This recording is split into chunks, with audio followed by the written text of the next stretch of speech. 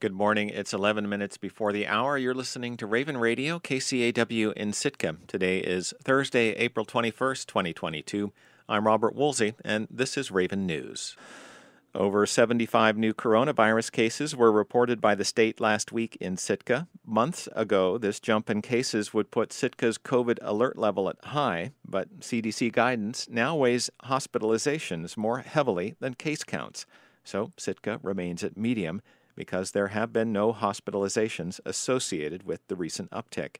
KCAW's Catherine Rose spoke with Dr. Elliot Bruhl about how the local healthcare community is changing its response to the pandemic. Some of the new coronavirus cases over the last week are linked to outbreaks at two local healthcare facilities that serve some of Sitka's most vulnerable, the state-run Pioneer Home and Search's long-term care unit. Search Chief Medical Officer Dr. Elliot Bruhl says those outbreaks haven't resulted in any hospitalizations. And the staff of both of those facilities are doing a terrific job of caring for people.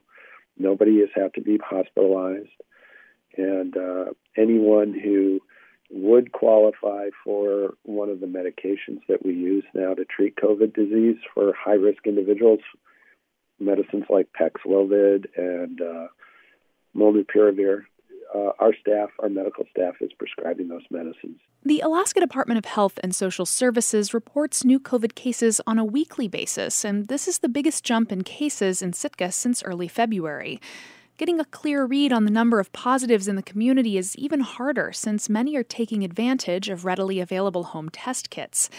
But according to new community guidelines from the Centers for Disease Control, the number of new COVID cases doesn't carry as much weight as it did earlier in the pandemic. And even with the recent uptick, Dr. Bruhl is optimistic about where Sitka stands with the virus, almost 2 years to the date since the community's first COVID case was reported. I think we are in a good place. There's a lot of reasons why. Perhaps most notably, Bruhl says the current variant, BA2, although highly contagious, doesn't seem to be very virulent. So people are not getting really sick with it. And we don't have anybody in the hospital for COVID disease. So, and we haven't for some time. So that's good news. He says community awareness around the virus and public health remains strong. People know what to do to protect themselves, wash their hands, stay home if they're sick, and take a COVID test. The other tools, vaccinations and being up to date on boosters, remain crucial. Another layer of the COVID protection, the mask, has been making headlines again after a federal mandate for masking during air travel was lifted on April 18th. Mask requirements have been dropped, but that doesn't mean you can't wear a mask. I mean, and I think if you're concerned or you're vulnerable, just like at any point in time in the last 2 years, you should wear a mask. So what does this mean? Case counts are going up, but local hospitalizations are still at zero and have been for a while. So is that return to normal that many are hoping for finally here? Will the coronavirus become endemic? What's next? We would all like to have closure and certainty, but we don't. Bruhl says it could be that COVID, like other viruses, may become a part of the lay of the land in public health. But he says one thing is clear. At an individual level, the approach to the virus is still pretty straightforward. And I think that's what we can control. We can control our own, health and behavior in terms of trying to stay safe. So, I continue to urge people to get vaccinated if they've been vaccinated and eligible to get a booster, to get a booster, and that they need to stay home if they're sick. Bruhl says PCR COVID tests are still available at Mountainside Clinic Monday through Saturday, and local vaccine clinics are still administering out initial doses and booster shots free to the public. Reporting in Sitka, I'm Catherine Rose.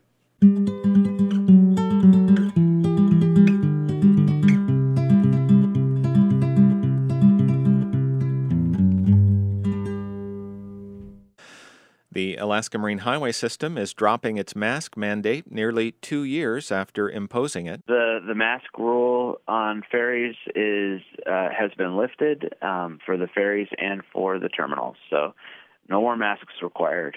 Sam Dapcevich is a spokesperson for the State Department of Transportation. A recent court order from federal court ended the U.S. Department of Transportation mask requirement for public transportation. Dapcevich says the state ferry system started requiring masks in late June of 2020 after several outbreaks of COVID-19 on board vessels. We didn't have one at first, and there was an incident on the Tustumena where I think when it was out on a chain trip, there were about 6 positive cases and the ship came back and was quarantined for a while in Seward. And then I think at that point we instituted a mask mandate. Although passengers and employees are no longer required to wear masks, the Centers for Disease Control and Prevention still recommend people don face coverings while indoors and on public transportation to slow the spread of the coronavirus. Federal COVID-19 protocols that were mandatory for last year's cruise season are now optional, but cruise lines visiting Alaska are still expected to follow the voluntary guidelines for the coming season. Ketchikan's acting city manager, Lacey Simpson, says in a memo that all cruise lines scheduled to visit Ketchikan's city-run downtown port have indicated they plan to follow the Centers for Disease Control and Prevention's COVID-19 protocols. Norwegian Cruise Line, which is scheduled to tie up its ships up at a privately run port north of town in Ward Cove, has also said publicly that it's opting in to the program.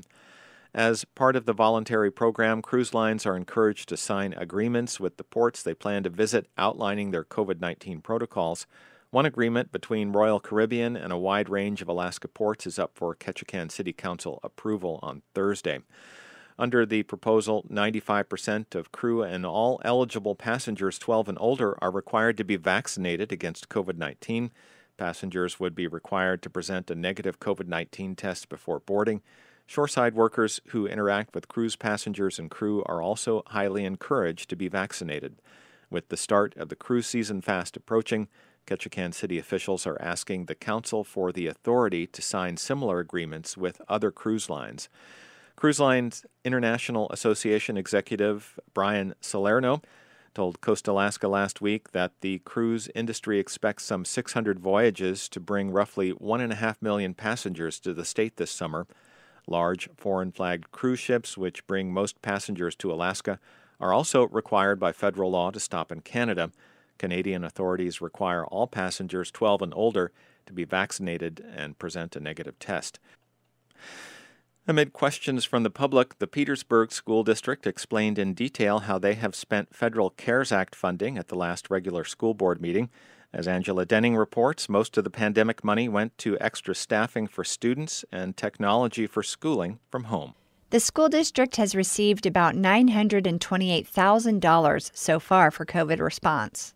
The money came in 3 phases. In the spring of 2020, the school district received about $143,000, which expired June 30th of last year. The second phase brought in about $242,000 and expires the end of this June. The third funding phase is supposed to last the next 2 school years and is worth nearly $544,000. Finance Director Karen Morrison presented the breakdown to the school board. So all of these funding sources really have been used in our district to address and support learning loss by hiring additional staff so that we have smaller classrooms and we're providing small group interventions. The funds have also been used to purchase technology devices like laptops. The district bought 160 Chromebooks for 3rd through 5th graders.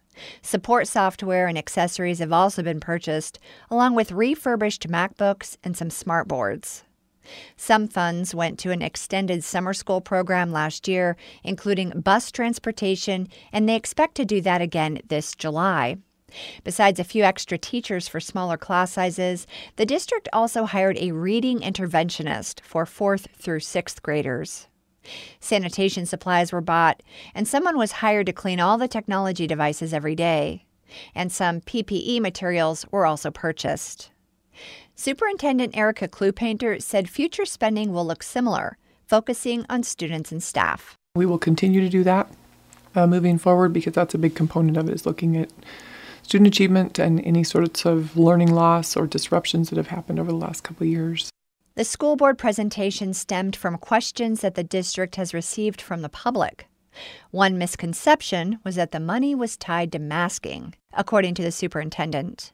Klupainter says some people thought that school districts had to require masking to get the funding, but that's not the case. There seems to be some misunderstanding about that.